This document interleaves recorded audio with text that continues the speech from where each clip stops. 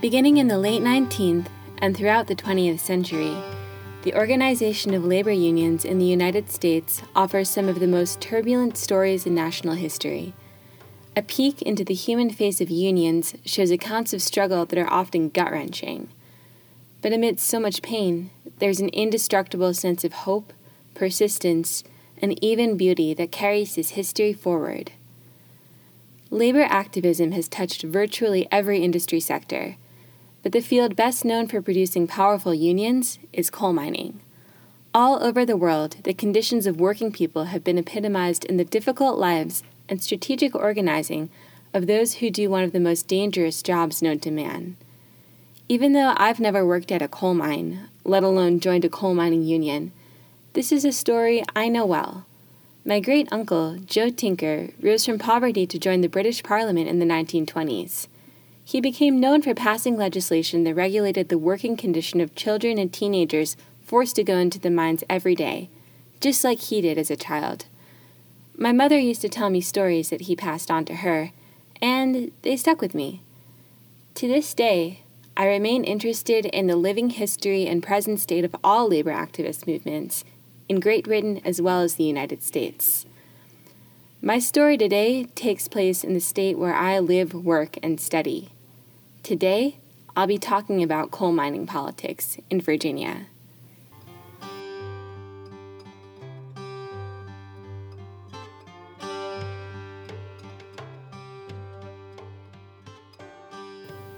Most coal mining in Virginia takes place in the western part of the state, not far from West Virginia, which is squarely in Appalachian territory. The struggles of coal miners in Virginia overlap with Appalachian social justice issues, and the politics of mining here have been compounded by the fact that this area is known for its dire poverty. It's also known for being the punchline of some horribly elitist jokes.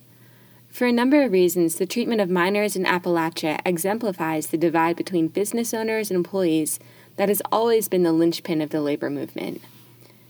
In an essay titled "The Memory of Miners and the Conscience of Capital," Appalachian studies scholar Richard Kudo states that if capital had a conscience, the excesses of the coal industry would trouble it. This becomes clear in the case of Virginian and West Virginian mining unions. But before I go any further, let me back up and reveal a major theme that kept coming up while I was doing my research. As I said, my interest in coal mining unions comes from a long-standing commitment to progressive politics. Indeed, I've always been critical of capitalism, and I see the history of unions as a clear-cut embodiment of a much larger fight against worker exploitation.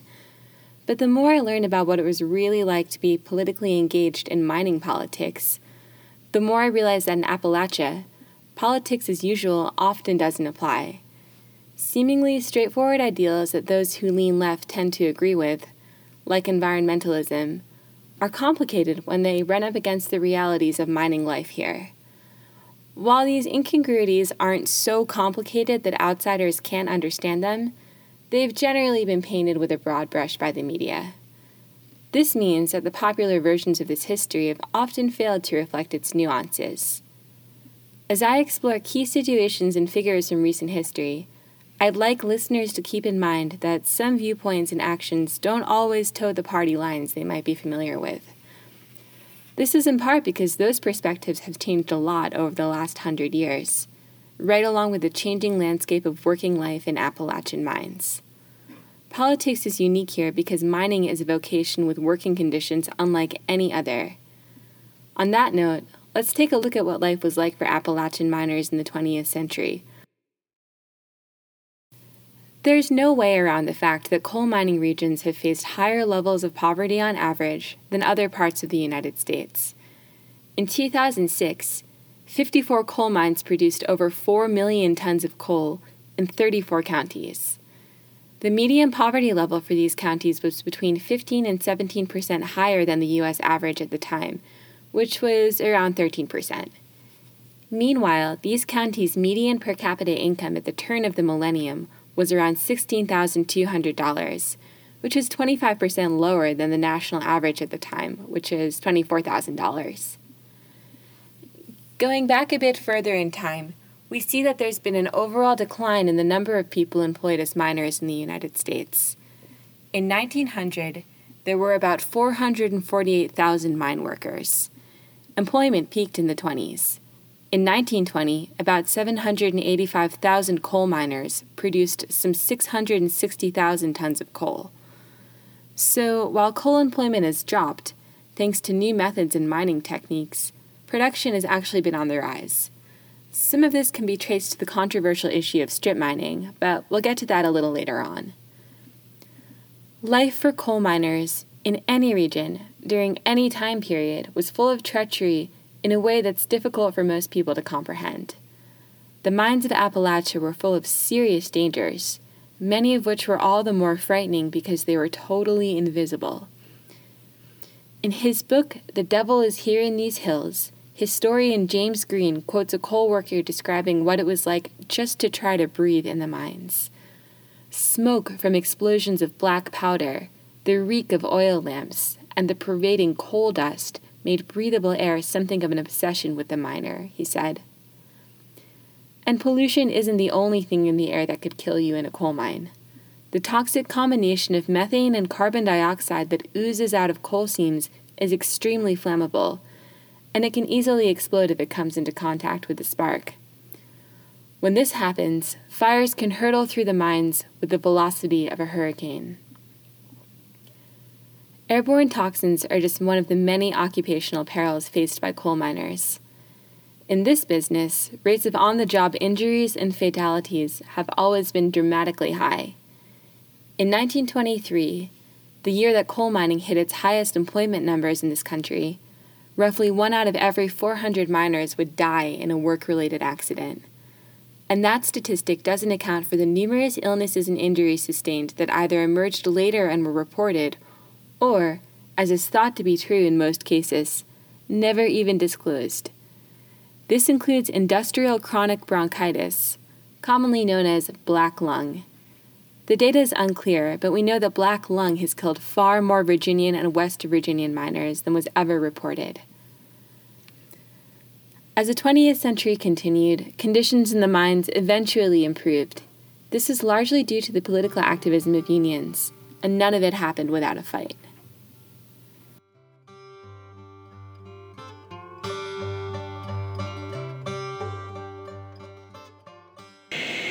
Until you organize and express yourself, the politicians will vote for bills in Congress that lengthens the working hours, that puts in a starvation period, and abolishes the prevailing wage. That's what the politicians will do unless you make your wants and your rights known. And you can't do it unless you organize. What you're hearing is the voice of John L. Lewis, who is perhaps the single most important figure in United States coal mining activism ever.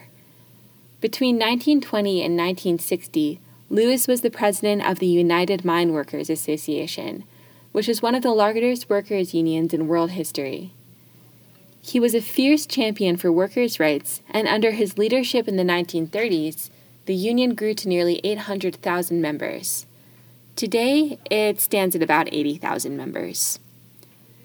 In many important ways, the story of the UMWA's shrinking numbers mirrors the historical arc of all unions in the United States.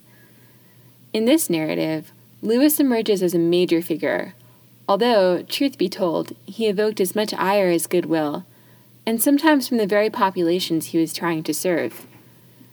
Lewis's relationship to the federal government and to other movements was never straightforward, and he earned himself formidable enemies on the left as well as the right. Lewis led the UMWA to make a deal with the Bituminous Coal Operators Association, an industry group that comprised several companies. This was considered a success at the time of its negotiation in 1940. The agreement included clauses for health care, pension benefits, workplace rules, and higher wages. It impacted workers across the United States, although certain smaller issues were left to regional UMWA members to work out with the owners of that area's coal mines. As part of the national deals struck by the union to improve the lives of its workers, Lewis agreed to give up the right to strike without their international union counterparts' explicit agreement. This was a contentious move, and so-called wildcat strikes, which were labor strikes enacted without the official endorsement of the union, became very common. Their frustration reached a boiling point in the late 1970s, and on December 6, 1977, when the UMWA's national contract ran out, members of the union all over America went on strike. This action would last until March of the following year. The strike manifested differently in different parts of the country, but it became, in general, more and more violent over time. Those on strike saw non-unionized coal miners as their political enemies, and in the early weeks, non-union replacements filed thousands of complaints for harassment by the striking workers. 1 month in, 5 striking workers were indicted in conspiracy charges for exploding a section of a non-union mining plant near Norfolk, Virginia. In Kentucky, riot police tear-gassed over 400 striking miners. By the beginning of March, the governor of Virginia declared a state of emergency. The strike didn't end until then-President Jimmy Carter intervened, and on March 19th, a compromise was finally reached. What's critical here is that the main issue in this action, which has been retroactively titled the Bituminous Coal Strike of 1977, was the right to strike, in and of itself. The deal that was eventually reached was primarily meant to stymie the number of wildcat strikes that had become so commonplace. But it set a precedent that was picked up on by the federal government. Policies from the 1980s quickly weakened the power of unions overall and shifted national attitudes toward labor.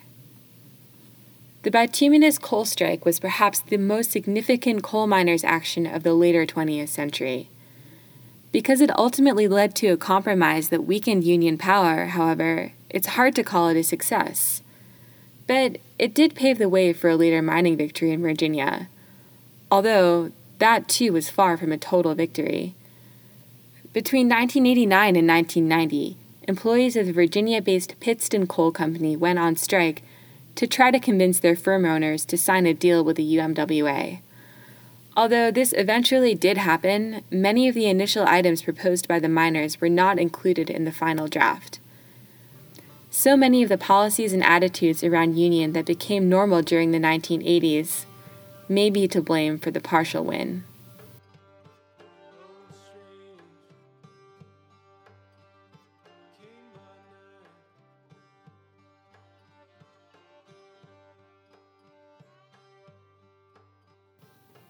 In the 1980s, during the years of the Reagan administration, many miners in Appalachia lost their jobs. This was largely due to coal importing and competition from the western United States, in particular the state of Wyoming. However, the weakening of the coal mining industry and, relatedly, its unions, can be partially attributed to shifting governmental and cultural attitudes toward the plight of miners, especially in the wake of all of the destruction from the bituminous coal miners' strike. It was during the 80s that anti-union fervor began to truly grip America. What you're going to hear next is an excerpt from an interview I conducted with Judson Abraham. Judson is a scholar with a focus on populist politics in Appalachia, and he's a colleague of mine here at Virginia Tech. In this clip, he'll talk about the role the Reagan administration played in stoking this anti-union fervor. The Reagan administration had anti-labor policies that had a particular impact on the Appalachian coal industry. People talk about Obama's war on coal. During the Obama administration, just over 30,000 coal miners lost their jobs. That's a lot of coal miners and a lot of misery for the areas where they're employed. But during the Reagan administration, it was over 100,000 coal miners lost their job. And that impact was felt most severely in Appalachia. It was Reagan's pro-business policies that really did the Appalachian coal industry in. For example, Reagan deregulated railroads. This puts the Appalachian coal producers into a lot more intense competition from Western coal producers in places like Wyoming's Powder River Basin, and led to a sharp decline in coal employment. Reagan also gave the green light to an intense employer offensive against the miners.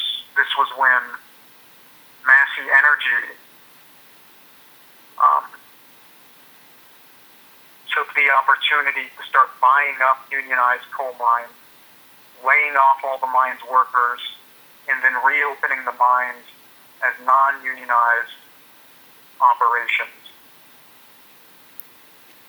They also started totally ignoring government policies like environmental and safety regulations. Massey did this. And they started opening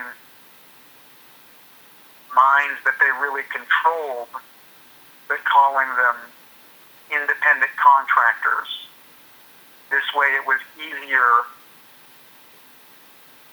for the mines to skirt government regulations and skirt unionization, because it was a lot harder to tell which companies owned which mines. And it was easier for employers who maybe controlled certain mines because they were captive suppliers to say that they really didn't have control over what the mine was doing. With this kind of aggressive use of subcontracting, Massey wouldn't have been able to get away with doing that did they not have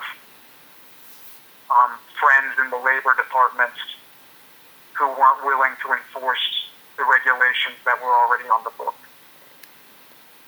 What he's talking about here is the Massey Energy Company, which is a coal mining firm that primarily operates in Virginia, West Virginia, and Kentucky. It was founded in 1920 at the height of the coal boom, and throughout the century underwent a series of business deals, mergers, and strategic acquisitions with other companies, including Pittston, that makes the ownership and governance of specific sites difficult to trace. Recent articles about Massey reveal some unsettling information about their past.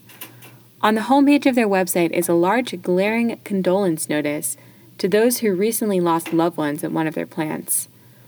Pervasive environmental issues seem to have plagued Massey as well. In 2012, they were the defendants in a complicated lawsuit surrounding a plant they operated in southern West Virginia. Over 350 people in Boone County claimed that runoff from the mines was contaminating their drinking water. This is an example of a very fraught issue for miners: environmentalism. Perhaps more than any other subject, environmentalism complicates coal politics. In general, miners are depicted as being tone deaf to the outcries of environmentalists and liberals who would seem to want to take away their jobs in order to save the natural world. Politics as usual here really just doesn't apply. For example, it's been determined that one of the most destructive modern forms of coal extraction, which is loathed by naturalists, that would be strip mining, also offers fewer jobs than more traditional and less invasive mining methods. Let's get back to Judson, who had a few thoughts to share on these complexities. Sometimes the tone when progressive environmentalists talk about the Appalachian coal industry assumes that it's impossible to reach Appalachian people. Even very thoughtful environmentalists sometimes don't say the most thoughtful things about coal country, and this especially is true when you hear environmentalists insinuate that Appalachian coal miners don't understand the kind of dire straits their industry is in. I'm afraid that sometimes environmentalists are overconfident, for one, that the coal coal industry is just going to collapse and there's nothing that can be done about it. But for two, I think that when they point to very real market trends that are certainly causing a lot of damage to the Appalachian coal industry, things like the cheap price of natural gas, for example, things like competition with other countries over coal exports, things like the decline of the steel industry. When environmentalists sort of perpetuate this idea that coal miners think everything will be hunky-dory if we get rid of all of Obama's environmental regulations, they might oversimplify the situation. The truth is, people in this industry understand this industry very well, and they're not just dupes to Trump's rhetoric. As our conversation continued, it became more and more obvious that this issue is as complicated today as it's ever been. Judson spoke movingly about bills that had recently been introduced in Congress to make life easier for miners. This proposed legislation hasn't made much headway, despite promises from the Trump campaign. What stuck out the most to me, though, was Judson's optimism. After years of researching mining unions, he very much believes that there's hope for them. We spoke a bit about the perception that young people in Appalachia today, including those who work in mines, don't support left-leaning causes. He agrees with this observation, but he also sees other trends that offer real cause for hope. The Republican Party has a lot more support among young West Virginians, and I think that this is kind of in the reverse of how it is for the rest of the country. The energy behind progressive politics in West Virginia being really sapped up with a lot of the transitions and historical changes I appealed to earlier. This is one dynamic of mainstream perceptions that I've certainly noticed. This does not mean, however, that organized labor is done and spent on young people in Appalachia. I see a lot of hope in the Fight for 15, which has a lot of support in Metro Action areas like Knoxville, like Roanoke and Richmond.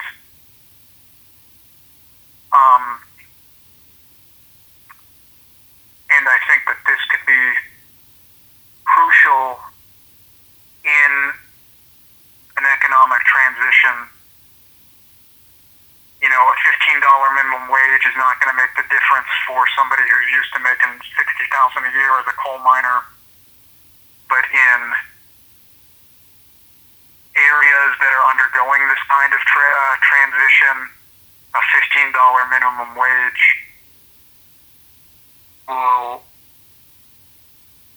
bestow some dignity to service sector jobs and stability to them that will show that they are real work and that it's a respectable occupation. The Fight for 15, which is a movement to raise the minimum wage to $15, is another outgrowth of the same struggle from which mining unions were born. The presence of the Fight for 15 is very evident in large urban areas, but it's spread to rural areas, and it gained in popularity during the Bernie Sanders campaign. To be honest, the future of these organizations and movements is unclear. But if anything's been proven true, is that the persistence of working people to improve their lives is something that business owners can't touch. In short, the story is still unfolding. Hot on the heels of a new administration, and with left populist sympathies provoked by Sanders still very strong, it will be interesting to see what happens to labor over the next few years. There are still many stories to be told from the recent past that can help us shape our future. Before I sign off, I want to tell you about this wonderful music we've been hearing. This is actually from a bluegrass group that's local to Blacksburg. They're called the Black Twig Pickers. I'd also like to offer my gratitude to Judson Abraham for letting me interview him, and to say hi to my colleagues in Digital History Methods, who helped me out a lot on this podcast. Thank you to everybody.